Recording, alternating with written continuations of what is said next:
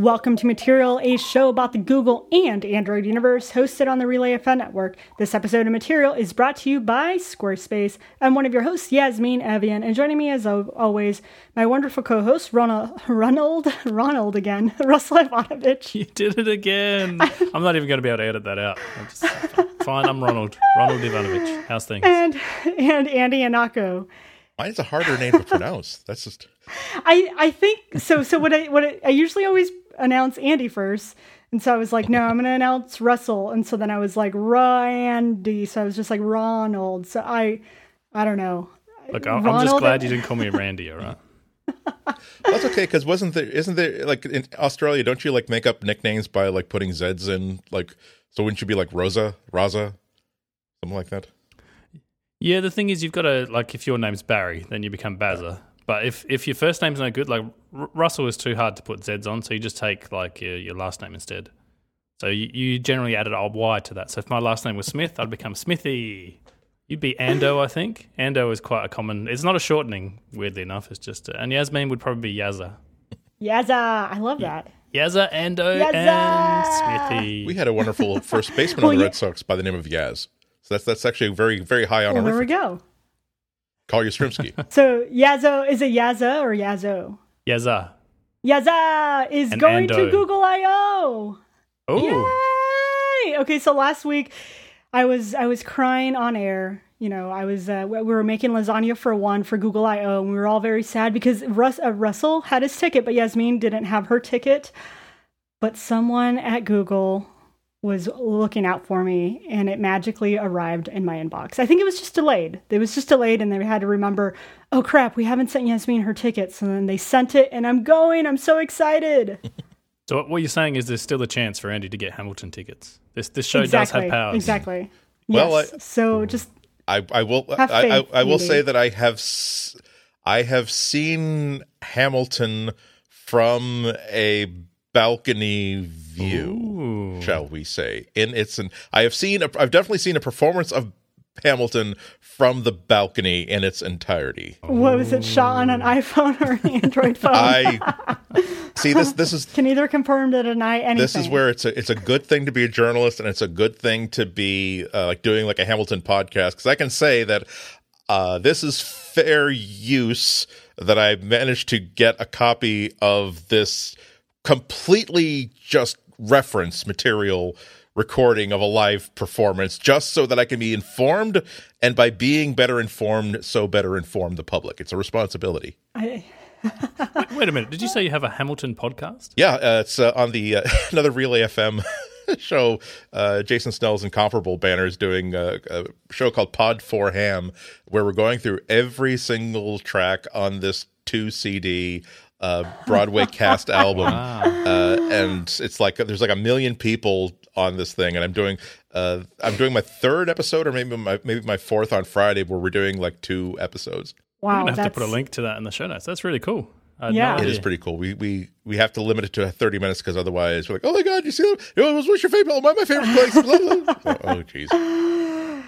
Yeah, we put that on the car. We were listening to that, and I was like, this is really, really good. And my daughter was singing along, and I was like, look at that. She's learning history. This is an educational experience. It's pretty amazing. Like if you haven't listened to Hamilton yet, you're thinking, Broadway musical, it's not really my thing, but it's awesome. Just go listen. Just go listen to like the first song, and it speaks so much. Like it's just so cool, but it's a cool show. So, or listen to Andy's new podcast so that you can be attached and to Hamilton. As many people would say, how can you make musical theater even more off-putting to the general public? How about musical theater about American history? Yeah, exactly. No, I have to say I have no idea about American history. I've maybe heard about George Washington, and that's about where it stops. So I had no idea who Alexander Hamilton was or any of the story. I found the musical fascinating. I haven't even seen the production. I've just listened to the actual album on Google Play Music. It was amazing. Yeah, it's like the whole thing here. Like, nope, I got George's, and I got the horrible Andrew Jacksons, but imagine like half of this. So that's Andrew Jackson. He was a very bad guy and a very bad president who killed a lot of people based on the fact that they weren't white and Christian and just really bad guy.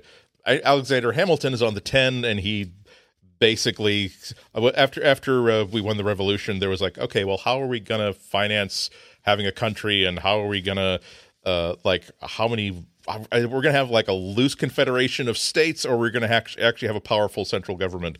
And he was the guy behind the scenes who was like, you know what, it'd be good to actually be able to pay for this. And maybe if we were to, I don't know, like, what we should do is even though we can afford to buy a car outright, we should really get a car loan, because that will, as a country, increase our credit score. And therefore, when we want to actually buy Louisiana, we'll have a good credit score, like an 810 and 820, when a good experience, so that we go to the bank to buy Louisiana, that sort of stuff.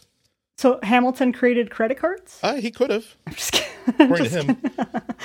I guess the ideas of it. I have another awesome update. Okay, so you have all heard the painful story of my Android Auto connection, which is I would connect my phone and it would just not connect. My phone and my husband's phone, he has a 5X, I have a 6P, they're Nexus devices. They would just not connect to my Android Auto. And it was super, super frustrating, because I was like, it's a brand new car and it's a brand new phone that gets direct updates from Google. Like, there is no reason why this should be a connection issue. And, they told me we're working on it, yada, yada. It had been months. It's been months. But finally, I saw an update for Android Auto, and the first note it said improved phone car connection reliability. And I was like, could this be it? And I was hoping that in the updates, Google would say, Yasmin, this one's for you. But I think they didn't want to say anything, because they realized if this does not work, we can't have her go after us again. So I plugged in my phone into my car, and it worked. Android Auto started. It was so awesome, and it was like a miracle. I was like, I was happy. I was a very happy one, and it's been working now. It's been 2 days now, and I haven't had any connection issues. And I'm just like, what is this? This is weird. And so, thank you, Android Auto team, for fixing that. I know that it was an issue with VWs, because other people with Volkswagens were having issues. So if you own a Volkswagen and you have Android Auto and it hasn't been able to connect to your phone, go out and explore, because it is now working, hopefully, for you. That's awesome. Although I'm a bit sad that I'll lose my air of superiority, Yasmin, that I could be like, every time I plug in my phone, it just works. It's amazing. And then Yasmin's just giving you the stare, just like the glare of stop talking, Russell. I will take you out. It will be a whole nother Hamilton story here. but isn't that that's the doom that we're all in this world? It's like when you're growing up in Soviet Russia, you learn that I'm not going to expect anything to work well. I'm just going to hope that something works. And hardware and software is like, oh my God, the thing that the phone is supposed to be able to connect to this thing, and it connected to this thing. So sad. Ever since the days of installing Windows 95 on a PC, you just get so excited when there's no IRQ configs left and your graphics card actually works. There's something on the screen. It feels like, every now and again we go back to these days. So we did another piece of follow-up, speaking of Android updates. We talked about last week, are there any Indian desserts, starting with the letter N that we're not available for, not aware of, because we're calling it early here. Two of our listeners wrote in. One guy said there's something called, he's even provided a pronunciation guide, which I really respect. It's Nan Ku Tai. He said, because you may or may not butcher it, and he was correct. I did, in fact, butcher it. It's apparently a buttery biscuit. So, that sounds pretty delicious. And there's another thing I've never heard of. Another listener sent us a picture of something called Cadbury Nutties. So apparently Cadbury in India sells these things called Nutties, and they look amazing. So it's like I'm trying to describe it. It's like a chocolate-covered nut, I guess. This is the best way to put it. Like little nutties. I recognize a nut-like object. I recognize it seems to be in a very nice gift-type container. That also looks nice. And I have just ordered a 6-pack of Cadbury Nutties chocolates. We shipped to me, and I should ship. Hello, it says shipping estimate for these items not yet available, so it might be several months. I think you just bought them, because I clicked on that same link and it says, I got the last ones. So you just bought the entire stock of Nutties. And he's bought the world's supply of Nutties. I'm the king of Cadbury Nutties. Anybody in the world wants them, they're going to have to come to me. El Rey de los Cadbury Nutties. Well, actually, it says between May 2nd and May 23rd. So, wow. So what Andy's going to do for anyone that wants them, he'll individually wrap them and send them to you for just $10 if you each. pledge at the $200 there we go. That's level. a good business. Anyway, we really want to thank you for sending those in. We've learnt a lot about Indian desserts, and Google I/O is not far away. So if we end up being right, then we can be like, we were at the front of that. We called this one. I have one other minor update. I talked about last week about getting my, keep forgetting the name of this, my Gear S2 or Samsung Gear S2, whatever it is, the watch from Samsung. I found another cool feature over the weekend. So for anyone that's ever worn an Apple Watch, you know that in order to get workout data, you technically have to start and stop a workout, which is really annoying when you've got these tiny little buttons on your watch. And I know Android Wear through Google Fit does some automatic tracking, but I was really impressed. I was playing soccer Saturday, and the watch is kind of small and inconspicuous, and you feel like you're not going to take people out with it. So this is the first watch I've actually left on, while playing sport. And I just felt it buzz, and it's like, hey, I noticed you started running. I've started a workout. I'm like, that is cool. And then 30 minutes later, it still had the countdown time. And when I sat down for half time, it's like, oh, I noticed you've stopped running. I'm going to stop that workout. So it did it all automatically. And I know that's a small thing, but it really impressed me just that it recognized that, hey, your heart rate's gone up, your step count's gone up, you look like you're doing some running, so I'm going to record this for you. And yeah, like I say, really liked it. Have you seen that it works better than the Google Fit one? Because I know the Google Fit will automatically track it in your history, but I don't know if it actually shows up on your watch like, hey, it feels like you're running. Are you running? Yeah, the thing I like about this, it actually comes up with a giant countdown timer. So I guess what it's encouraging you to do is to keep going. It's like, hey, you've been doing this for 15 minutes. Why stop now? So that was kind of cool. I don't know about the technical differences and which one's more accurate, but this one seems to. Yeah, it seems to work really well. And I'm kind of embarrassed, proud. Yet again, I'm at this weird sort of, intersection of pride and embarrassment that I've actually switched to S Health for all my health needs. No! It's a really nice app. I'm sorry. I don't know what's happening. They've replaced me with some kind of Samsung Droid, but... I know. What's going on? It's you think you know someone, and the next thing you know, Samsung has just bought him out. Have you tried? Sold out to Samsung. Have you tried Google Fit?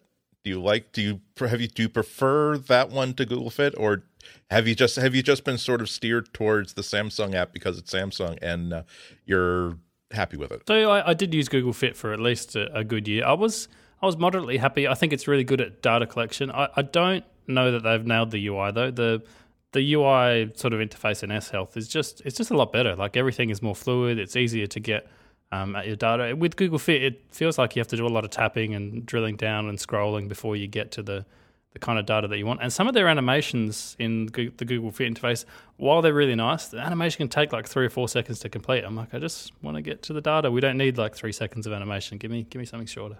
Well, there's a new feature. Do we call it a feature? All I know is that I was using Google Now as usual, and I noticed there was something different about the voice, but by the time I really realized it, I was already onward to doing the thing that I was setting the timer for. So I didn't really listen to it. But according to Google, they have actually released a big update to their voice synthesis. And you really can notice it. They didn't do a blog post or a big press release or anything. All they did was the Nat and Lowe's 20% channel on YouTube had 2 different videos about the process of creating this new voice. And you really can tell that it's not as though it's a different voice. It's just that it's a more natural voice. And a lot of that has to do with its pausing in the right places, and there are fewer synthetic delays to it. And it's I haven't used it enough to really know if be a master of everything that's changed, but really just feel like it's inflecting a lot more appropriately and a lot more naturally. Let's see if we can find something. How old is Abe Vigoda? Abe Vigoda died at the age of 94. Yeah, you can hear the difference there. Who is Andy Ihnatko? According to Wikipedia, Andy Ihnatko, NTKO, is a technology journalist for the Chicago Sun-Times and tech author. He currently resides in Massachusetts. He appears on Leo. Yeah, anyway. Hey, where's Relay? Where's Material? Material is not listed on there. Google, get on that.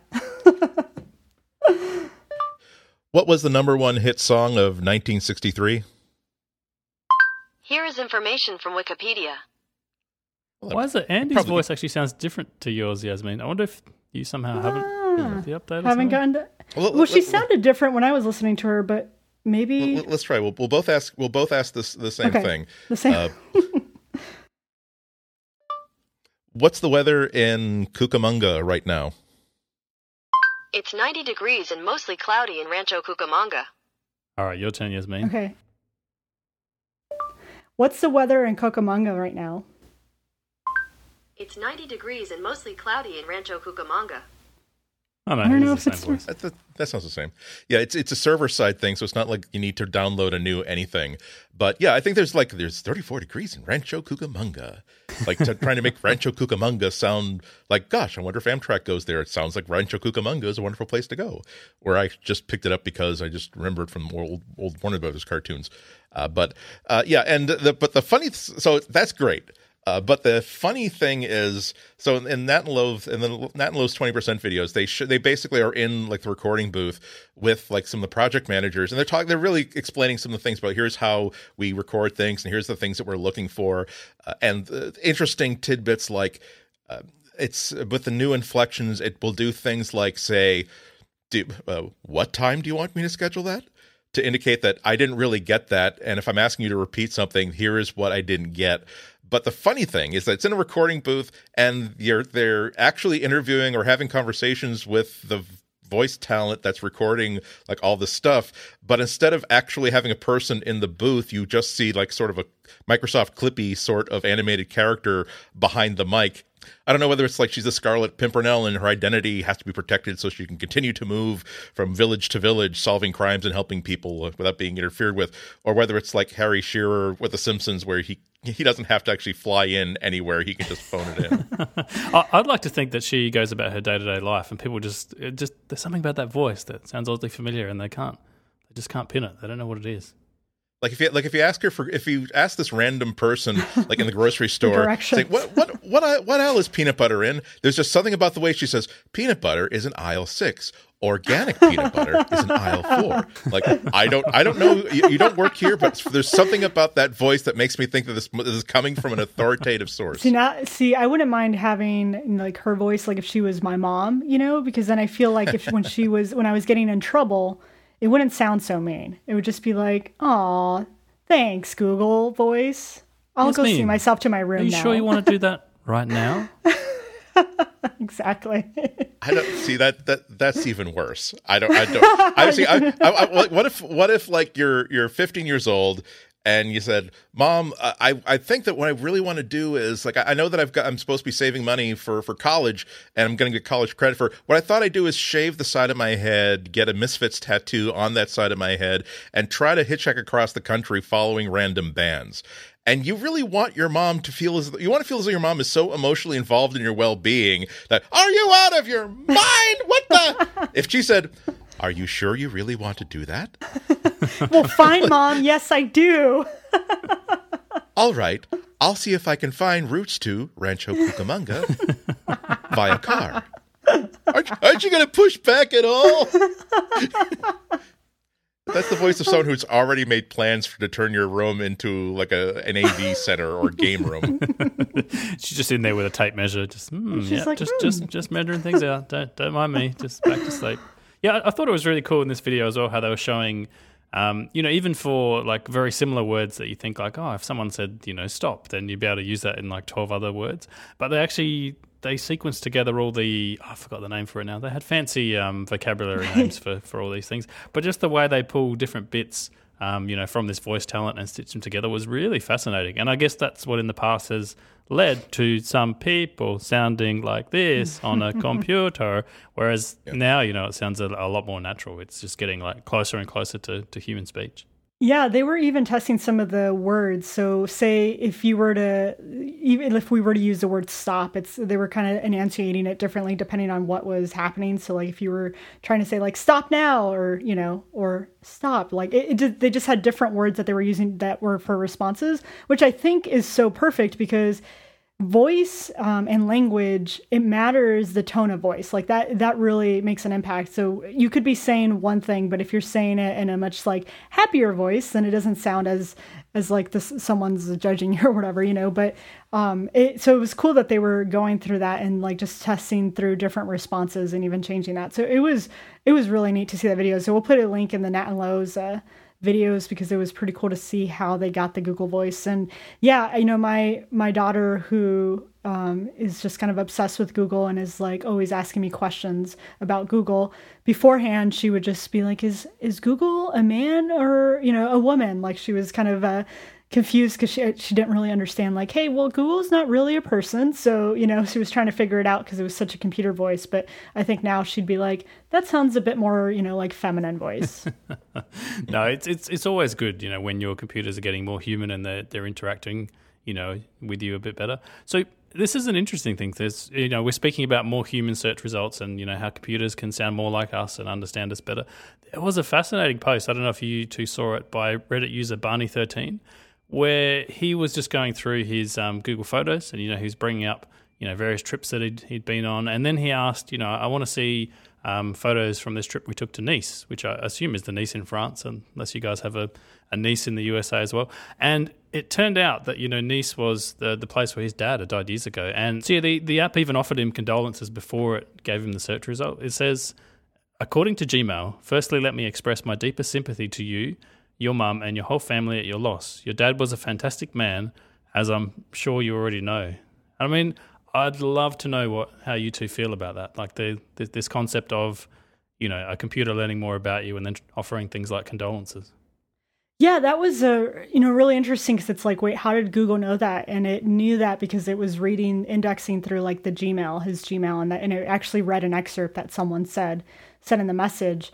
And wow, like how powerful, because it's from just bringing you information. It makes it, like we were talking about, a bit more human, where it talks to our emotions and kind of, you know, says that it's, I think I'd be a little creeped out at first, and I'd be taken back, because I'd be like, wait, what? You know, I'd take a step back. But then I think I would really, cherish that moment, because I was like, wow, like Google, I don't know if it was by accident or if they are trying to have more sympathy for these type of scenarios, it like took the time to express that to me. It's an interesting thing. Yeah, it's when I first heard about this, I was like, well, this would be not knowing how this act was actually working. I was thinking, well, I'm going through a lot this week. My mom just died. But if my insurance company, after having a piece of server software that was scraping for claims that I had filed, decided to randomly say, "Oh, your valued customer. I'm so sorry to hear of the death of your mother last week from falling on a carrot peel that you had left on the floor. Please, if there's anything we can do during this troubled time." But the fact that it had found that out in context, it happened 2 years later, and Google hasn't made this was just a post on Reddit, so it's not as though Google has made a statement on this, but you can imagine somebody at that other end thinking, we know that Nice is here's what Nice is associated with for this person. Maybe before we show them something that might put them in a different sort of bummed out frame of mind, we should preface it by saying, "Oh, well, sorry that this happened." It's certainly not going to be for everyone, because I don't think the whole point of making Siri and Google Now voices more personal is so that you will want to use that service more because you're thinking of it as a human being. But I don't think, of course, anybody is thinking that there is a real live human being at the other end of that Google search that can feel sympathy or know that this is customary. So it could be a little bit weird, like that sort of form letter, but in an audio way. The guy's name is James Lichtenstein. He actually, after Reddit being Reddit saying, "Oh, pictures or it didn't happen," actually posted a video to YouTube, of course, of his phone doing that. So here it is off my microphone. Show me some of my photos from San Francisco.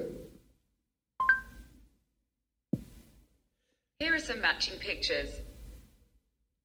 So there's just regular vacation photos. Okay, Google. Show me some of my photos from Nice, France. to Gmail, firstly, let me express my deepest sympathy to you, your mum and the whole family at your loss. Your dad was a fantastic man, as I am sure you already know. I can't imagine how much discussion went by, even if this was just a sort of feature that never gets pitched to the managerial level. These are just the things that the team decides to put in there. That's what a fine line to try to cross. I mean, does Google know that his father was a fine person? Also, a lot of people, many people don't have positive relationships with their parents, and a lot of parents don't have positive relationships with their children. And if my father had been a total jerk who left the family at age 3 and just sort of drifted back into my life, because he'd just been diagnosed with something terminal and wanted to sponge off me, I'm not sure if I'd like to be, he was a great person. And you'd want to sort of like create 18 web pages about what a jerk he was, so that Google would be informed and therefore would not be able to say that he's a good person. Yeah, although it's not, Google just read something that was in Gmail, and I think that's the kind of the difference. Like, they're not actually going out and saying, exactly. So it probably it might have just happened by accident that those two words were in context with each other, and Google, sent those out. So yeah, it's definitely interested. Like, if there is someone at Google that kind of knows maybe how this happened, or if there was anything that had some insight, like where they are trying to train it to have more contextual and sympathy and regards, like that would be kind of cool to hear from someone from Google, kind of why this happened or how it happened. It obviously was indexing Gmail, and that's kind of how I got the information, but it'd be interesting to know if that was on accident, and we're happy that it was kind of a happy ending for this in this scenario, because it could be a bad ending in other scenarios. Yeah, I don't know how it could be an accident unless I just don't know how it could be an accident. But it's also, I think, telling that they made sure that we're going to make sure we tell you that we got this from Gmail. We're not going to make you wonder and worry like where we found this out. Yeah, yeah, that was a good thing that it announced Gmail first, because that would be so creepy if you're like, where did you get this information? How do you know my dad? And I am getting off the internet right now. Yeah, I honestly don't know how I feel about this, because I mean, at one level, yes, it's good to have trigger warnings, and it's good to know about things you're about to bring up. But it's odd, because even as humans, we get emotions wrong constantly. Like, I'm sure we've all had people in our lives that we've upset. We thought we were doing the right thing, and we upset them because it turns out this was the wrong thing. So I don't think a computer's at the moment is going to be better at making those decisions than we are. So if we screw it up all the time, it's potentially going to do that as well. And I'm kind of with Yasmin. Like, I'd be really interested to know the background of how this whole thing came about, whether it's just, it took a certain path through the algorithm and, it turned up here, or whether this is an intentional thing that, that they've been putting in for any sort of photos that, that could potentially be, triggers for people. The other fascinating thing, and I'm embarrassed to admit this, I did not know you could do that just with the voice search, say, show me photos of this and show me photos of that. I've always been going into the Photos app, so, I learned that. That's part that. So thank you, Reddit user. Yeah, I guess it did. The death was 6 years ago, so I suppose there's some distance there. But yeah, can you imagine how thick would the user manual for Google services be? Like if something tried to document all the things that Google search and Google services can do, all of these tiny little features. I don't know how thick that would be. Is there enough paper? I mean, there's an even more interesting event coming up. You see things like AlphaGo, has this machine learning algorithm, and it can play, this ancient Chinese board game of Go. And the programmers even admit, there's some moves that it made that we don't fully understand. It's come to its own decisions. When, Google starts integrating more and more machine learning, it's going to be interesting to see how you actually control those sort of algorithms, because they could potentially do things that you're not expecting.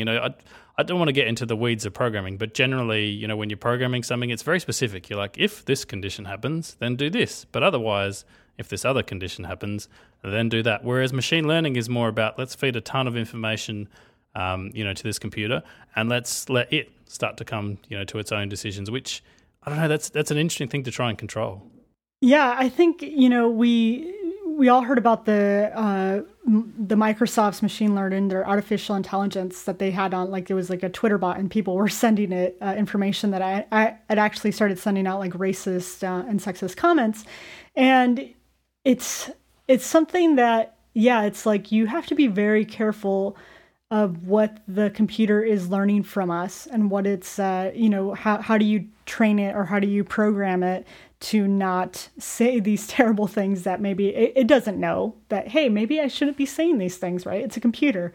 It doesn't think that way. So it's definitely something that will be very interesting in the future as we develop more AI and explore that. Well, I mean, no room for optimism. I've been programmed my AI has been programmed for 40 years, and even I don't know how to do social situations.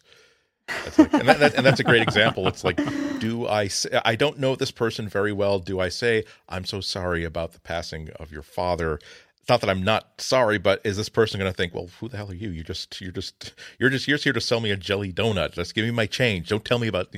But oh well. But we got to go commercial. But before we do, one cool thing that just happened today, Google has finally released for real the Tilt Brush app. You might have seen these in various demos of VR apps now that HTC and others are making these cool VR goggles. Tilt Brush is this really cool app that with your VR goggles on, you've got devices in your hands, of course, will track your hand movements. It lets you paint in 3D space in the room that you are in. So you can just swing your arms around and create this huge metal hoop and then step through the hoop and put like a concentric triangle in the middle of it, then take 8 steps back and make a cube that's around it. And you can be walking all around this now physical, huge metal object and mental object that's filling the entire room. And you have to have a HTC Vive to make it work. But now it's a for-real product. They're calling it Tilt Brush by Google.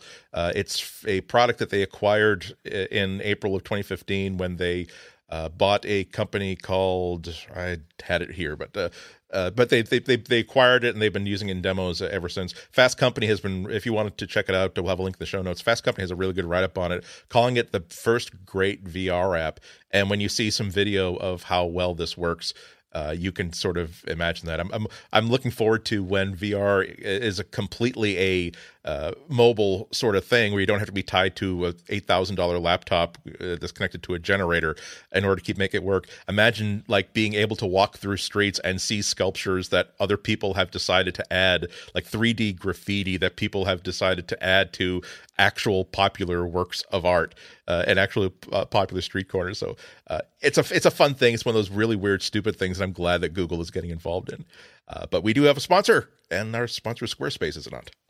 This episode of Material is brought to you by Squarespace, the simplest way for anyone to create a beautiful landing page, website, or online store. Start building your website today at squarespace.com. Enter offer code MATERIAL at checkout to get 10% off your first purchase.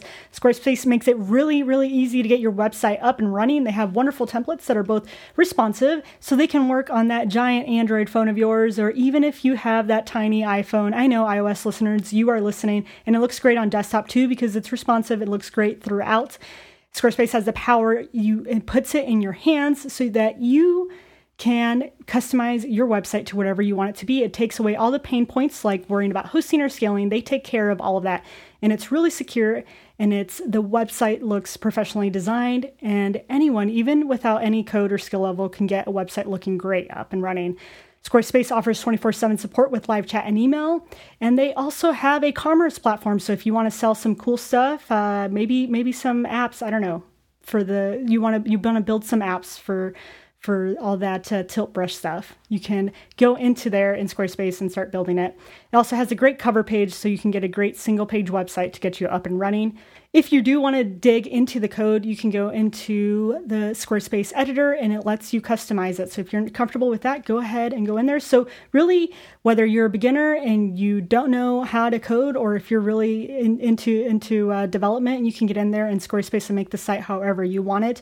If you sign up for a year, you'll also get a free domain name, allowing you to choose exactly what you want your site to be called.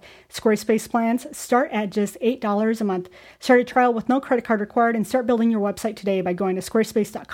When you decide you want to sign up for Squarespace, make sure to use the offer code MATERIAL to get 10% off. Again, that is MATERIAL. Thank you, Squarespace, for sponsoring this show and all of Relay FM. So Are we now worried about Google's ability to acquire and nurture and manage other companies? Because we've had there are a couple of stories over the past couple of weeks. One of them is let's just preface this right off. One of them is good journalism, straightforward, documented, attributed. One is based on a Reddit post by a person who created an account just to say this thing about his worries about Nest, and then now the posts and the account have both been deleted. But we're a podcast, and when two really interesting things click together and make a really good act two, we are going to talk about both of them. Vanity Fair had a really long article that was talking about changes in their attitude towards the companies that they acquire and the investments that they make. And this teams up with an article in Bloomberg about how Google is now looks like they're looking to sell Boston Dynamics, which is its robotic harassment and abuse arm, famous for creating videos of amazing robots being attacked by humans. So the Bloomberg piece talks about tensions between Boston Dynamics and Google's robotics division, Replicant. Not at all a scary name. Here's a quote. I really do want to know who chose Just, that. like Alphabet. That looks like a octopus-like conspiracy to control everything. Just how about sunflower daisy puss?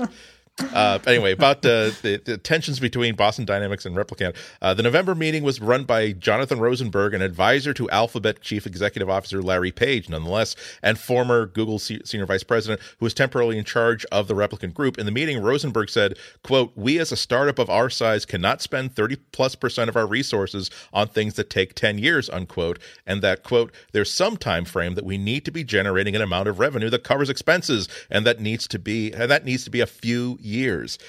And the pattern of all of this is that of these stories is that Google's and Alphabet's attitude seems to be shifting towards let's stop doing these absolutely bat-spit crazy moonshot projects that are absolutely just hypothetical ideas. But we'll do them, but we'll try to make sure that whatever we're shoveling money into has some sort of plan to be profitable or ship an actual product, or there will be some sort of timeline by which at the end of this period, you're going to show us that we can actually create a viable product or service out of this. We're not just going to discover a edible glow-in-the-dark paint so that you can find Easter eggs that have been mislaid during an Easter egg hunt. You have to actually start creating a business. This ties into Nest. The fiscal discipline era has now descended upon everything, Nest founder and CEO Tony Fadell told The Information. The message from Alphabet, Google's parent company, to its more enterprising bets is clear. Show us your business plan for the year, and we're going to hold you to those numbers. This is all stuff that Fadell is saying. And according to the report, Alphabet has put heat on Nest to release a new smart home security system this year as the company struggles with management troubles and shortcomings with its products.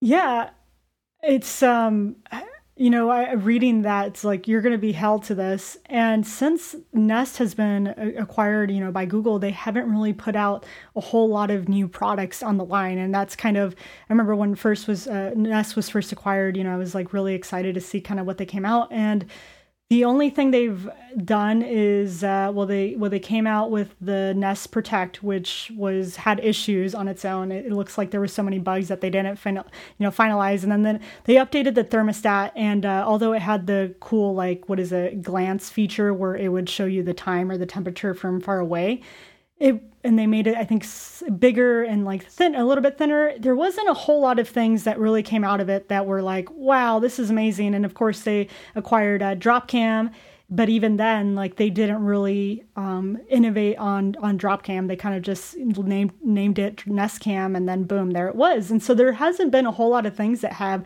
come out of the Nest team. So when you hear all these, there was a Reddit post of talking about just the management and what it's like to work in that environment. And it's, it kind of makes you wonder, because you're like, okay, what is going on? You know, it's they're saying they have so much of this like crunch time, which is they tell you, hey, this is this deadline, and you're thinking as an engineer, yeah, there's no way that we can possibly actually ever do that. They're like, well, who cares? You're going to do it. And it even says this is like the sad part. It says people fall asleep in corners and cry in the bathrooms. Health and marriages are suffering. And I'm just trying to think like, in what type of work environment that I would be in that I'm crying like in the bathroom and my marriage is suffering that I'm like sticking it out, or and what type of manager or, you know, leader is okay with that? Like that just boggles my mind. And I realize like, man, I guess it's a whole different world that these people are living, because that's a lot of crap to put up with.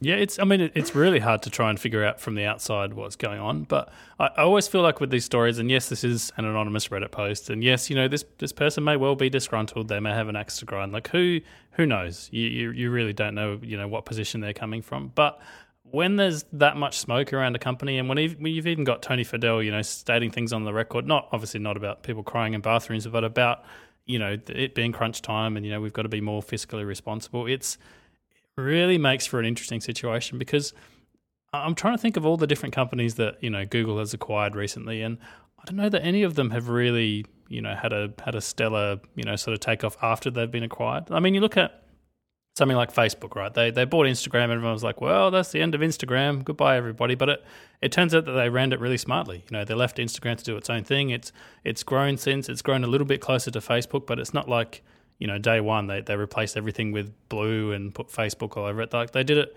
in a really respectful way. And then you look at something like Motorola, which, you know, Google bought for reasons, you know, still unknown to a lot of people, then sold off. You look at something like, you know, Boston Dynamics, and now Nest is kind of, you know, the next one in that line, where they brought the entire company, you know, in under the Alphabet banner. They put, you know, Tony Fadell was in charge of it, and, you know, years later, there's no sort of amazing products coming out, and maybe they're working on something, you know, revolutionary and amazing, but there's nothing, you know, to indicate those things. It's just, here's Nest, you know, we sell the Nest thermostat, we've got the Protect, we bought Dropcam, and, you know, maybe there's some magic home automation thing coming out in the future. I thought it was kind of weird that when they released that new, like, absolutely home oriented home router, home Wi-Fi router, that would seem like an opportune way to say, well, now here's how we're going to extend the Nest brand, particularly something that's networked and something that's designed to make networking a lot easier and a lot smarter. But yeah, no, absolutely nothing of that kind. There's the last couple of paragraphs definitely paint this correspondent as fully disgruntled. He said, Tony, I'm gonna use the accusatory voice here, because I feel as though this was typed with hard keystrokes. Tony, you can't hide. Typed from the bathroom. Typed from the bathroom crying. Sorry, that's Tony, something to joke you about. You can't hide anything from engineers. We know how many units are actually being sold, how many subscriptions lapse, how many fail or get returned. Now, I feel like I'm mocking. I was just trying to get a laugh here. We know about that time bomb flaw you ignored, so people will have to upgrade. We can see the data in those executive dashboards you think we don't know about. But go ahead, keep trashing us in public. We dare you to tell everyone just how much of that $340 million, the amount of that would be the amount of revenue I think that Nest has been making, was due to a simple Dropcam rebrand and not the thermostats and smoke alarms. Good luck shipping that critical new project after restarting it for the umpteenth time.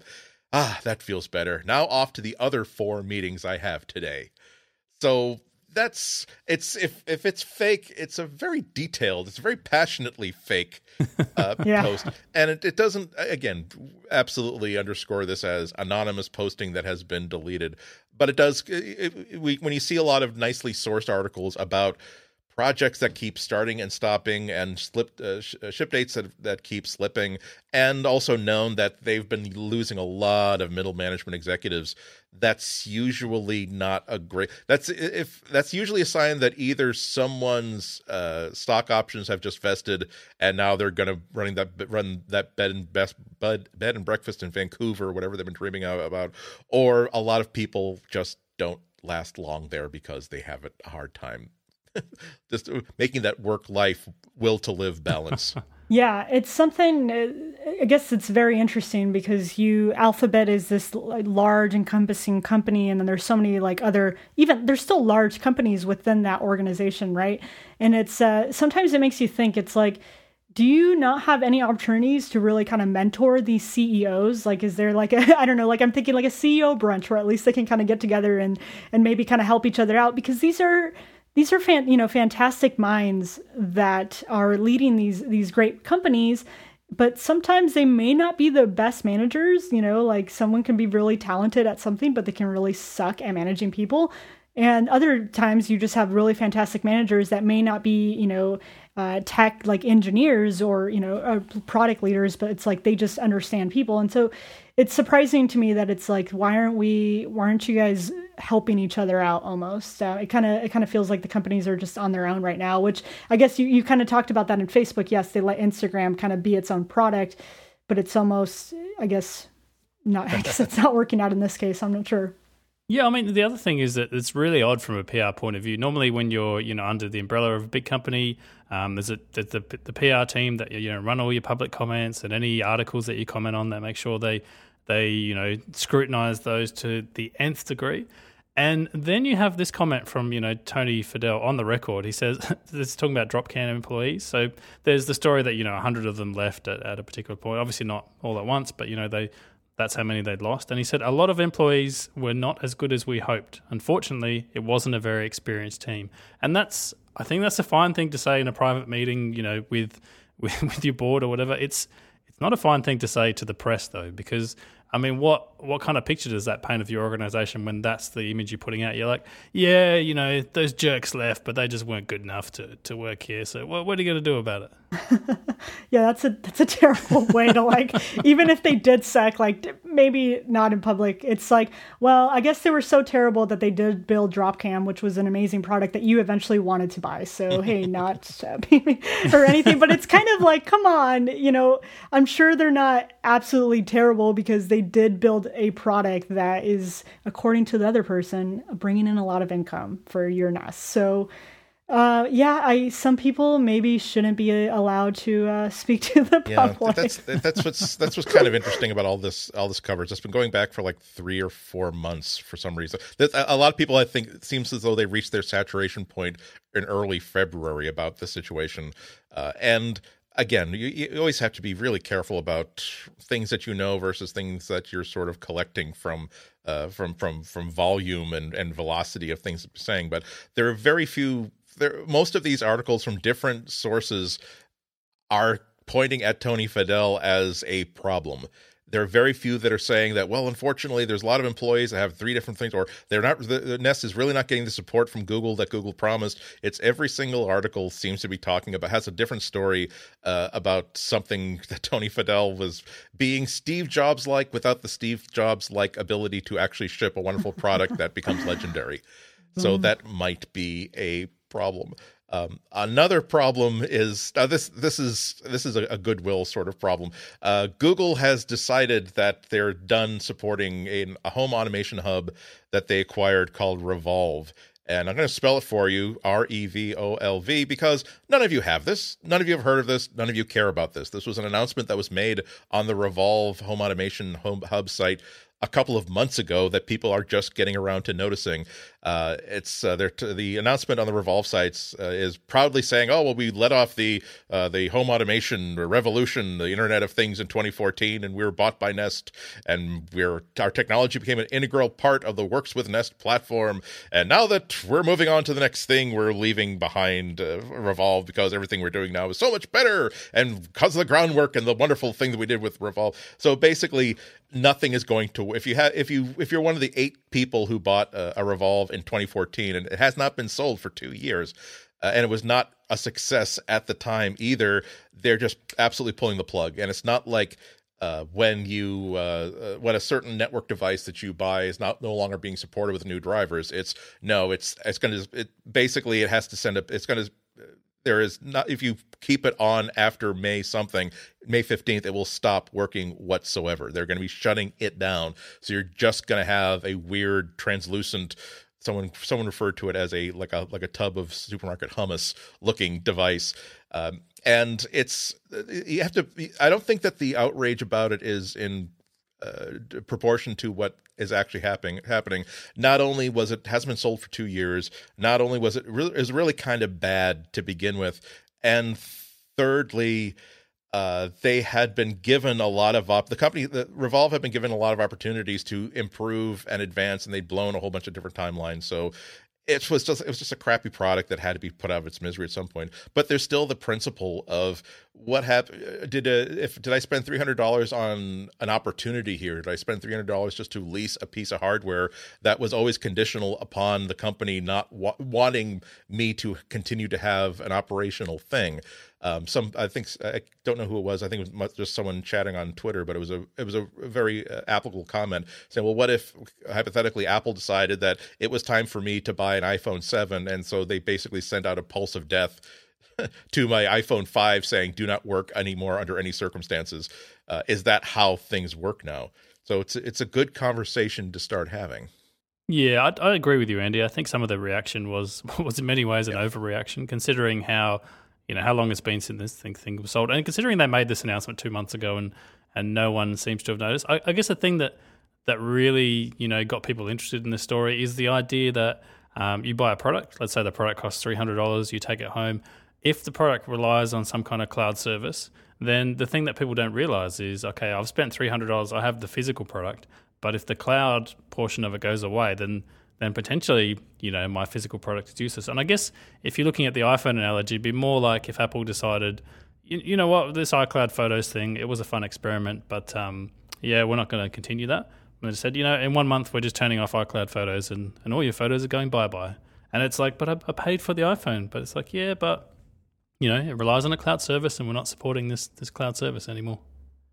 Yeah, and it's something, going back to the kind of the Nest and the Dropcam thing, those things rely on those cloud-based networks and information that's on there, like for it to work to its full potential. And so it is something when you kind of take a bargain on, when you go into the smart home, you have to think, okay, is the company that I am buying this from, are they going to be, still active in a couple of years, because I don't want this thermostat or my, my refrigerator to no longer have its kind of connected features. Sure, of course, it will still make my food cold, but am I going to miss out on the features that I spent so much money on?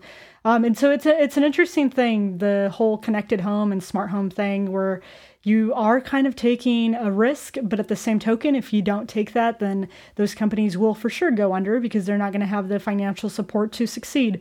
So I'm hoping that at Google I/O, that Google will be able to have some cool smart connected home system and kind of build on the OnHub, because OnHub is a product that I'm really happy to be using. And of course, I do love my Nest thermostat. It saves us a lot of energy. So I hope that maybe Google and Alphabet can kind of work across departments and across companies to kind of build something awesome. Yeah, I don't think when Google gives away a free service like Reader or even Google Photos, you don't really expect it to last forever. And you know that there's enough history with Google that they might just decide that we're done with this, or this doesn't fit in with our future strategy. Apple has end-of-lifed their Aperture Pro like faux editing system. You don't expect nothing gold can stay, Pony Boy.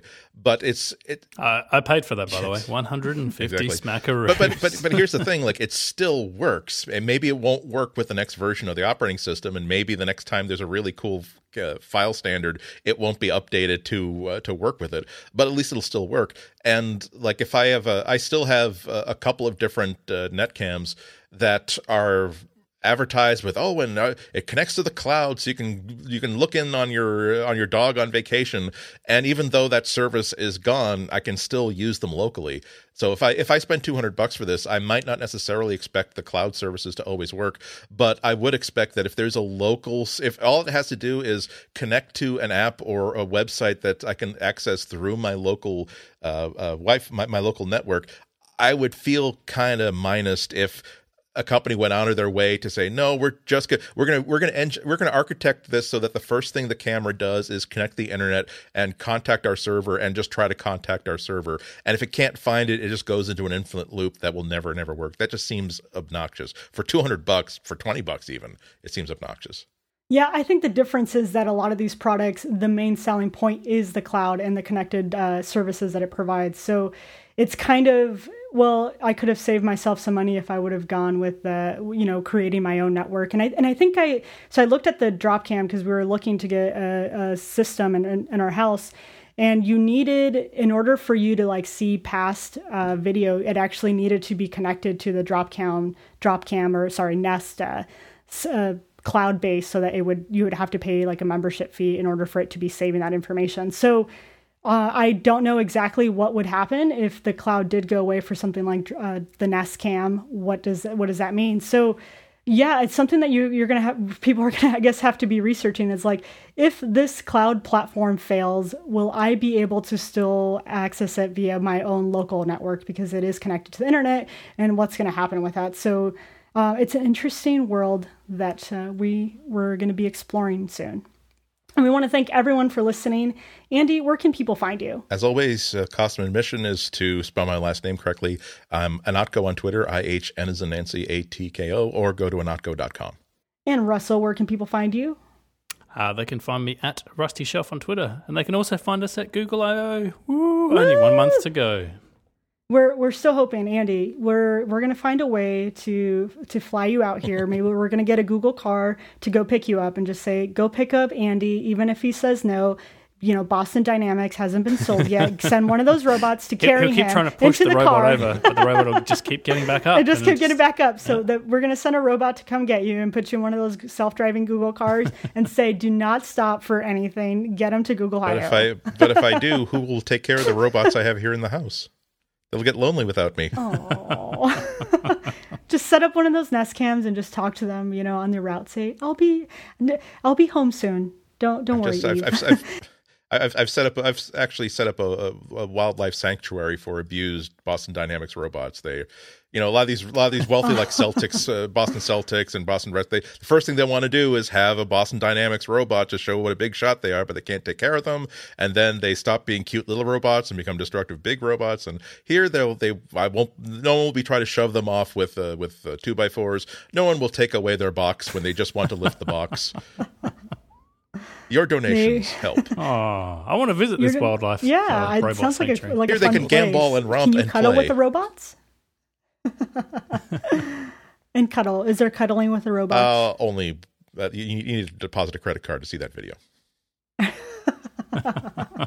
And I'm at Yasmin Evian on Twitter. You can find us on Twitter at Material Podcast. You can send us your feedback at materialpodcast@gmail.com. And we promise not to do a mic drop on you so that you get this GIF and then never see our responses. Oh, yeah, April Fools. Joke was on Google. Sorry, Gmail team. Sometimes it's funny and sometimes it's bad. So, and you can find us on the web at relay.fm/material. Until next time, we will see you at I.O. Stay in material.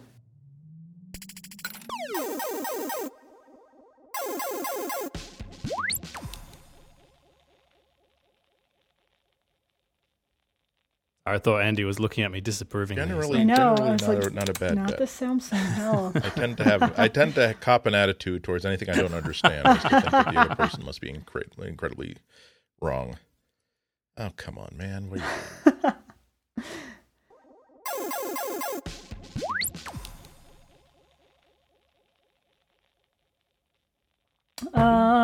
you doing? Da-da-da-da. 1, 2, 3, 1, 2, I'm so happy. I am singing. Elf. No, see, I'm locally recording. I forgot this, even though we're not like recording. And you're, oh gosh, now this is going to end it up into. Now you're going to have the audio. Please continue.